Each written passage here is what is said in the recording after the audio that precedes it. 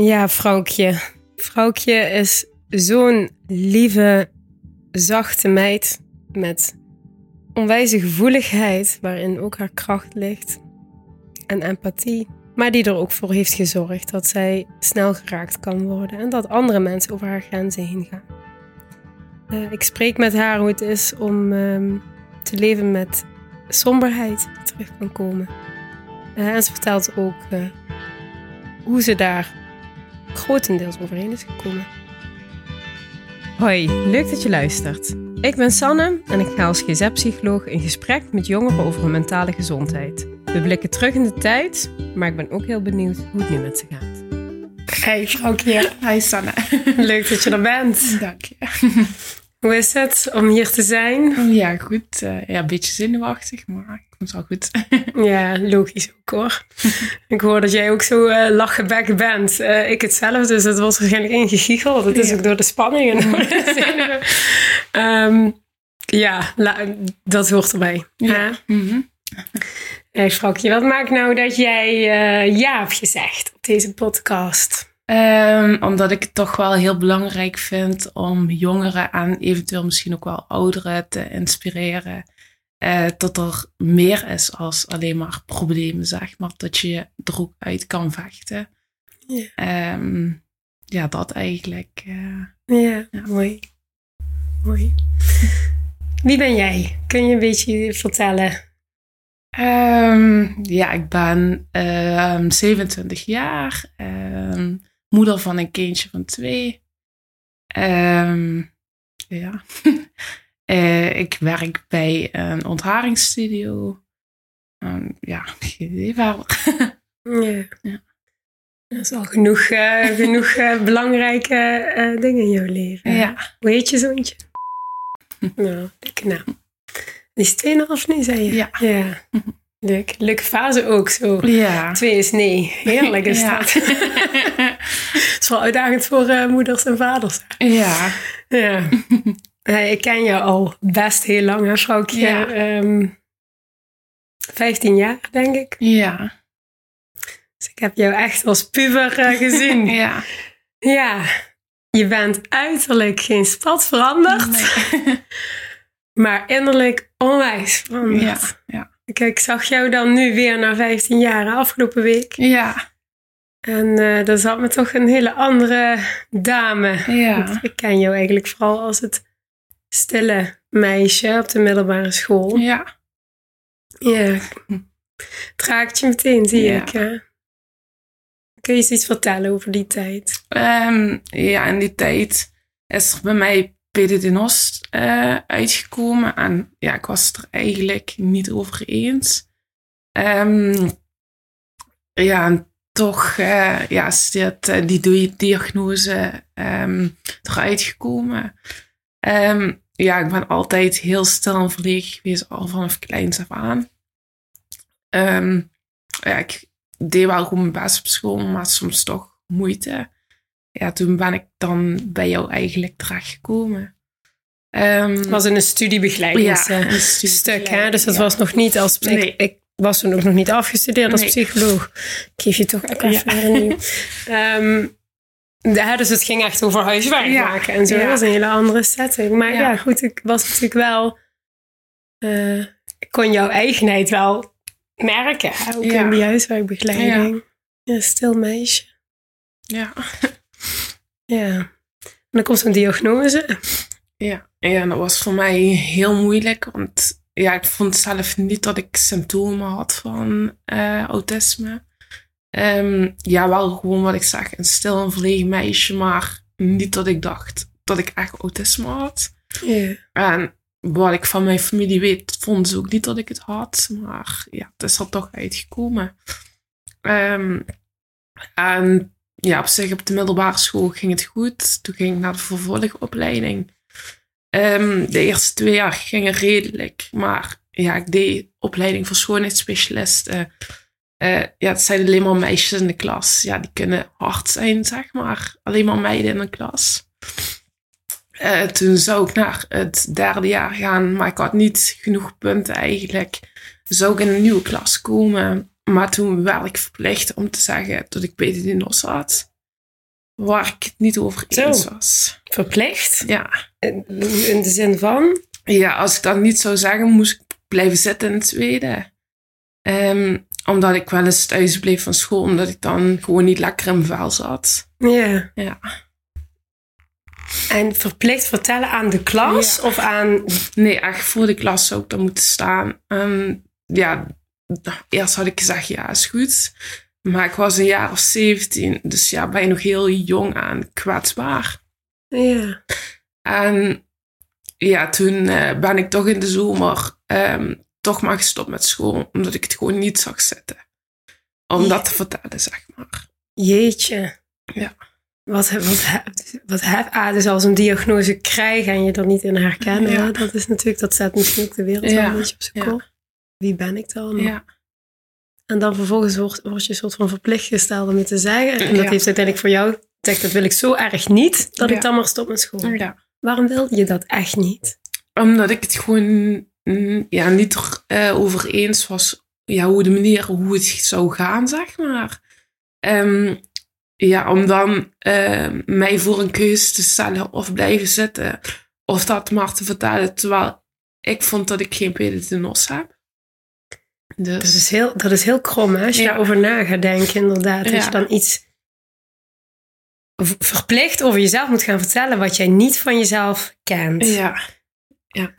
Ja, dat is alsof ik zou zeggen, nou, ik heb zwarte haren en dat heb ik al mijn hele leven en dat betekent dit voor mij. Ja. Dat is heel gek, hè? Als je dat zo moet doen. Dus en je zegt, ik was het ook niet mee eens dat moest. Zo van de verplichting daarvan. Ja. Kun je ons laten begrijpen waarom die docent dacht dat dat een goed idee was? Of?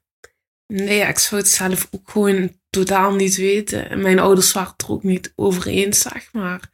Maar die wilden ook weer het beste voor mij. Dus ik wilde ook niet blijven zitten. Maar ja, ik wilde dat ook niet vertellen, zeg maar. En ja, hun vonden gewoon, omdat ik wel eens afwezig was. Omdat ik gewoon niet lekker in mijn vel zat op dat moment al. En ik een psycholoog toen al had, zeg maar. Vonden hun gewoon belangrijk dat de klas dat wist. Maar ja, dan denk ik van, dat is iets persoonlijks. Daar heeft een hele klas niks mee te maken waar je eigenlijk geen band mee hebt of niks. Nee, precies. En je zei eigenlijk, was het ook al een beetje een onveilige omgeving. Je zegt, die vrouwen waren allemaal niet zo aardig tegen elkaar. Nee.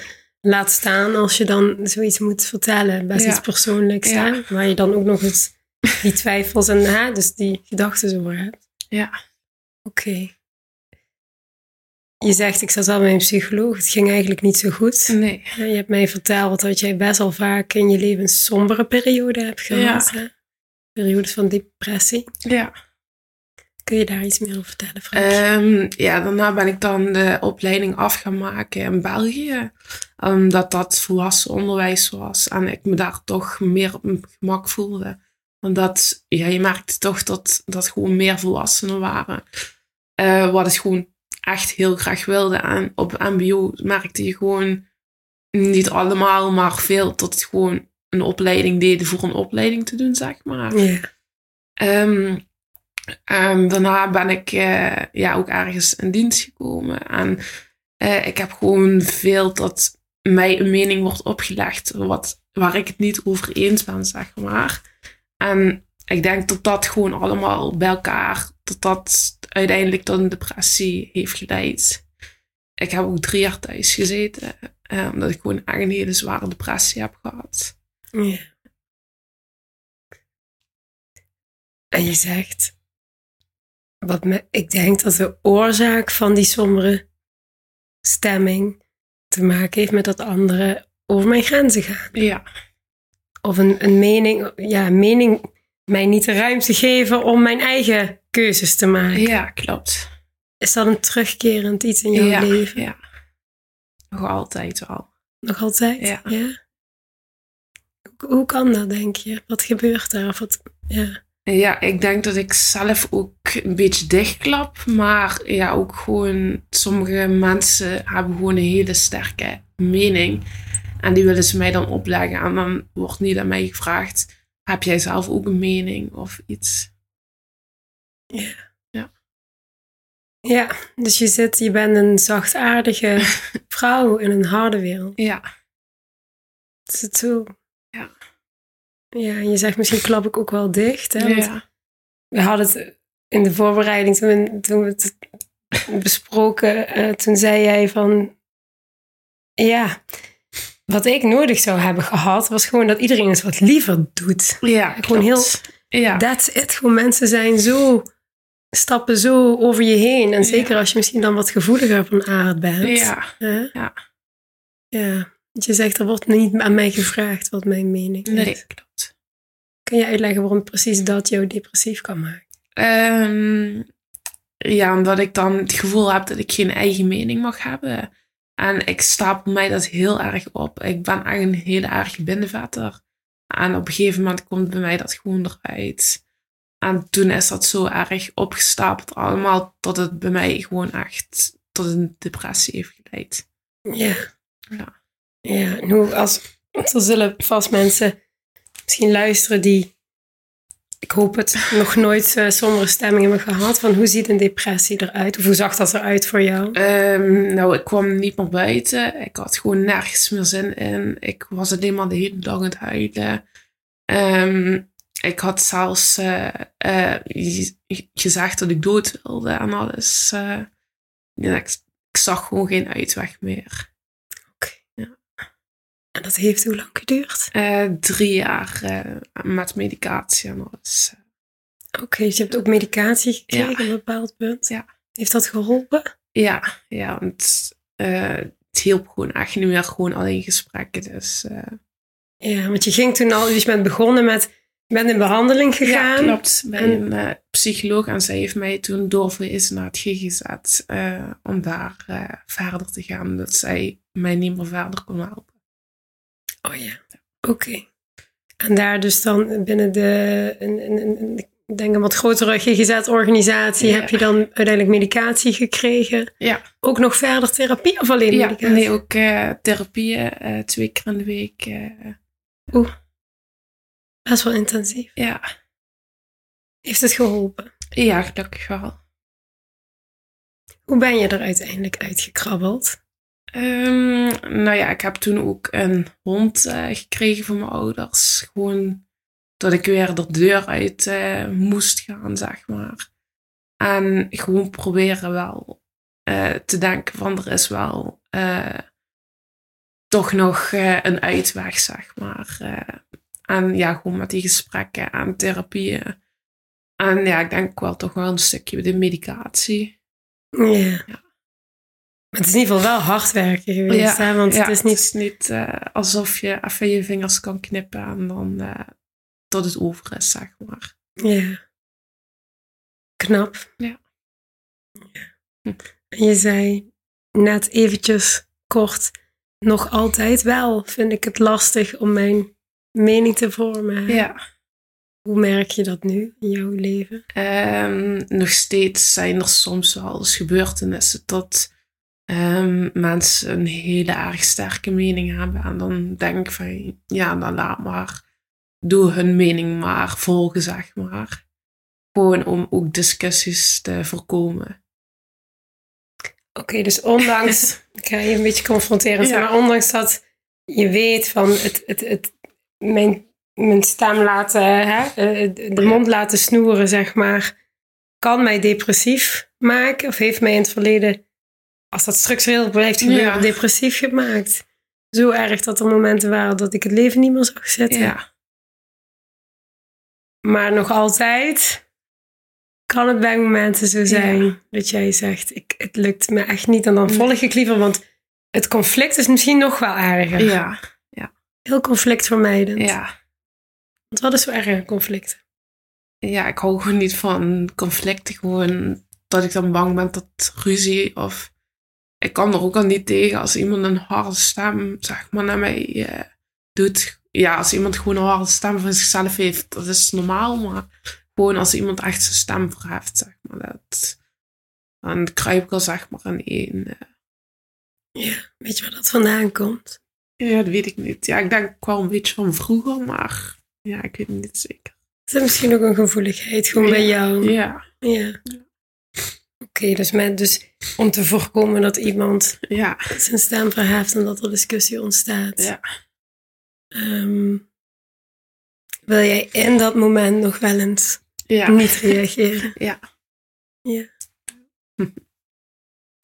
Ik zit zo te denken, Froukje, dat ergens moet er toch een soort van middenweg wel zijn. Dat je op zo'n moment misschien dan kan uitspreken.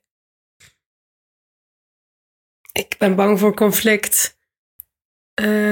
Maar ik heb wel een mening, maar ik kom erop terug. Of zoiets. Ja, dat zou wel kunnen, inderdaad. Ben je daar mee aan het oefenen? Van hoe... Ik probeer het wel steeds meer te oefenen. Ja, hoe doe je dat?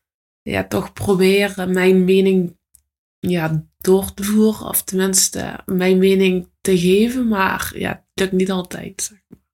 Nee.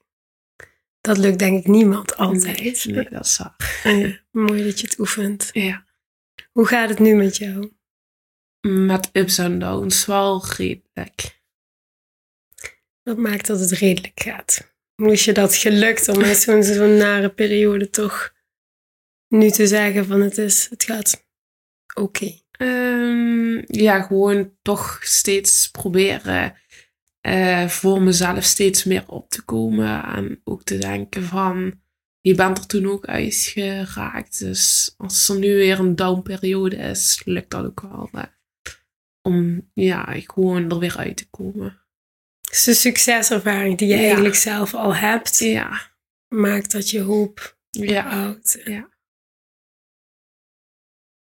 Hey, het is ook misschien wat oneerlijk om dan zo nu op jou te zetten. Van hoe moet jij dan je mening vertegenwoordigen en hoe ga jij dat doen? Als we ook gewoon te maken hebben met een keiharde buitenwereld. Met mensen die inderdaad misschien wel geneigd zijn om snel. Dus denk ik. Ik vind het moeilijk om dat te veralgemeniseren. Het is natuurlijk de eigenheid van ieder mens aan zich. Maar wat vind jij? Hoe vind jij dat mensen met elkaar omgaan? Af en toe denk ik van, het kan ook wel eens wat liever. Ik vind de wereld heel hard, zeg maar. En er wordt ook gewoon van de maatschappij heel veel verwacht. Waardoor mensen steeds harder tegen elkaar doen. En dat is gewoon heel jammer eigenlijk. Ja, mooi dat je dat ook noemt. Hè? Dat er zo hoge verwachtingen zijn. Ja. Mensen in korte tijd veel moeten behalen. Zeker zo in die jonge leeftijd. Ja. Dat maakt je waarschijnlijk geen leuker mens. Nee. Veel concurrentie. Iedereen wil het beste en de mooiste en het leukste leven. Op sociale media. Ja, dat helpt er ook echt niet bij. Omdat je vaak op sociale media toch het perfecte plaatje, zeg maar, ziet. Wat, ik geloof daar niet in, zeg maar. Maar ik denk dat er genoeg mensen zijn wat dat wel geloven.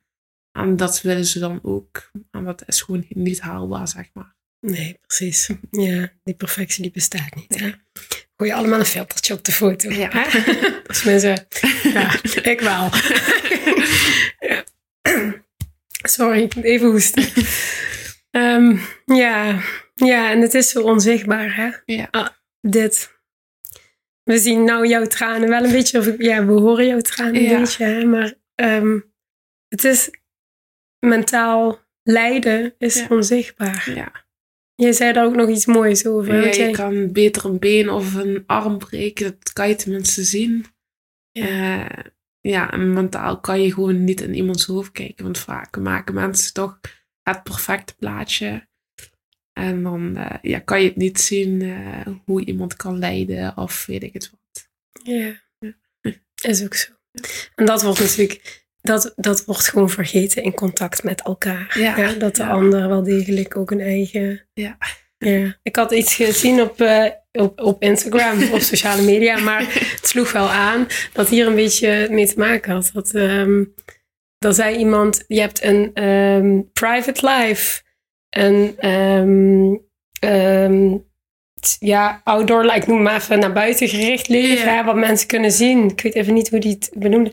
En een secret life. En dat vond ik wel leuk, dat hij secret en private uit elkaar haalde. Want buiten, dus je hebt het leven naar buiten toe, dat is wat je collega's zien, wat je vrienden, wat je familie zien. Dan heb je private life, wat echt alleen maar de mensen die, dus je partner bijvoorbeeld, het allerdichtst bij je staan zien. En je hebt nog een secret life. En die heeft ook iedereen. En dat gaat veel meer over eigen gedachten, gevoelens, ervaringen... die we ook gewoon niet altijd delen met onze partner bijvoorbeeld. Nee. En niemand kan je in de kop kijken. Nee. Nee. Ja. En daar lijkt jouw struggle te zitten. Ja. Dat als je gevoelig en zachtaardig bent... maar ook nog eens moeilijk is om dat uit te spreken... dat er dan heel snel over een grens gegaan wordt door een ander. Ja, klopt. Hoe vind je het om deze podcast te doen en iets te delen over die binnenwereld van jou? Toch wel moeilijk. Maar wat ik al zei, ik vind het gewoon heel belangrijk. Ik geloof dat er heel veel mensen wel met een probleem struggelen. En vooral sinds de coronatijd hoor je steeds meer en meer mensen wat van alles van mentale problemen hebben. Dus, merk je dat zo in je omgeving toch ook? wel. Ja, ook waar ik werk vertellen mensen toch wel een beetje hun privacy. Je bent ook een soort van psycholoog. Terwijl je onthaart wel, zeg ik nog eens. 2 voor de prijs van 1, zeg maar. En dan merk je dat toch wel, dat er toch wel veel mensen struggelen, zeg maar. Ja. En als je dan die verhalen te horen krijgt, maakt dat jij ook kan denken, ik ben niet zo alleen? Ja, toch wel. Ja. Heb je mensen om je heen die weten hoe het met jou gaat, waar je mee praat? Redelijk. Ja. Redelijk betekent dat zijn er misschien niet zoveel? Niet zoveel en ook niet dat ze alles weten, zeg maar. Je hebt ook een secret life. Ja. Des te meer dapper en stoer dat je dit doet, hè? Dat je toch je verhaal deelt. En wie zou je dit nou willen laten luisteren? Ik denk ook wel aan mijn ouders, aan mijn partner, denk ik. Het is nog steeds spannend dan? Ja, toch wel. Zelfs die mensen die zo dichtbij je staan. Ja. Waar ben je bang voor? Ja, weet ik niet. Gewoon hun mening, denk ik.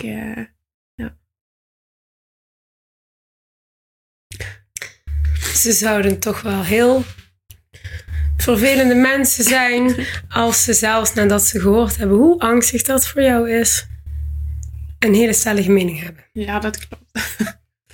Toch? Ja, dat zou wel. Dan ja. Misschien even samen, kunnen we niet iets bedenken waardoor jij je kwetsbaarheid wat meer duidelijk maakt aan de voordeur, zeg maar. Dus voordat jij misschien iets wil delen met een ander, kunnen we iets bedenken? Een zinnetje of zo, een weet ik het, een soort van mantra of een soort van... waardoor het voor jou comfortabeler wordt om je te mogen uiten. Ja. Heb jij wel eens een quote of iets, heb je wel eens iets gelezen waarvan je zegt, dat spreekt me echt heel erg aan? Nee, geen idee. Ik denk alleen al het aankondigen. Ja. En dan niet op de manier van, ik heb PDD-NOS. Dat is me ooit verteld, ben ik het niet mee eens. Want dat is weer een hele andere discussie. Ja, dat gaat dan veel meer over diagnoses. En daar hebben wij het uitgebreid over gehad. Ja. Maar hoe kan jij mensen duidelijk maken van, ik ben eigenlijk al gevoelig en hou alsjeblieft een beetje rekening met mij? Ja. Geen idee. Ja, de mensen die heel dicht bij me staan weten dat ik gewoon heel gevoelig ben. Het is ook wel een kracht, hè? Gevoelig te zijn. Ja, ik ga er even over na. Ik weet het ook niet meteen, maar ik denk alleen al het kunnen zeggen. En zo'n podcast helpt natuurlijk wel mee. Laat mensen dit gewoon luisteren. Ja. Die je kent. Ja. Ik weet bijna 100% zeker dat er genoeg jonge mensen zijn die zich hierin herkennen. Ja, dat denk ik ook wel. Wat zou jij hun willen meegeven? Dat er altijd een uitweg is. En als je de juiste hulp en de juiste mensen om je heen hebt die jou goed kunnen helpen, dat er altijd wel dat je er altijd wel doorheen komt, zeg maar. Want ja, ik ben ook gewoon van 100% afgekeurd naar toch gaan werken. Dus er is altijd wel iets dat je wel iets kan doen, zeg maar, aan je mentale problemen. Ja. Dus je zegt dat even zo terloops van 100% afkeuring naar gewoon met 20 jaar werken. Maar dat is natuurlijk een enorme prestatie. Ja. En wat is dat van jou? Wat zegt dat? Ja, dat is gewoon eigenlijk doorzettingsvermogen. Ja, mooi. Dus buiten gevoelig, wat mij betreft... ik zeg dat zo, maar wel echt een superkracht. Ik zou willen dat de wereld wat gevoeliger wordt. Ben je dus ook een echte doorzetter. Ja. En je zegt, ik zou vooral hoop willen installeren. Ja. Je komt er wel uit en er is hulp. Ja. Komt een beetje hetzelfde neer wat het vorige ook zei. Dat zo belangrijk is. Dus hulp vragen. Ja, durf gewoon hulp te vragen. Ja, durf hulp te vragen, want het is dus wel moeilijk. Ja. Durf jij nu hulp te vragen? Ja.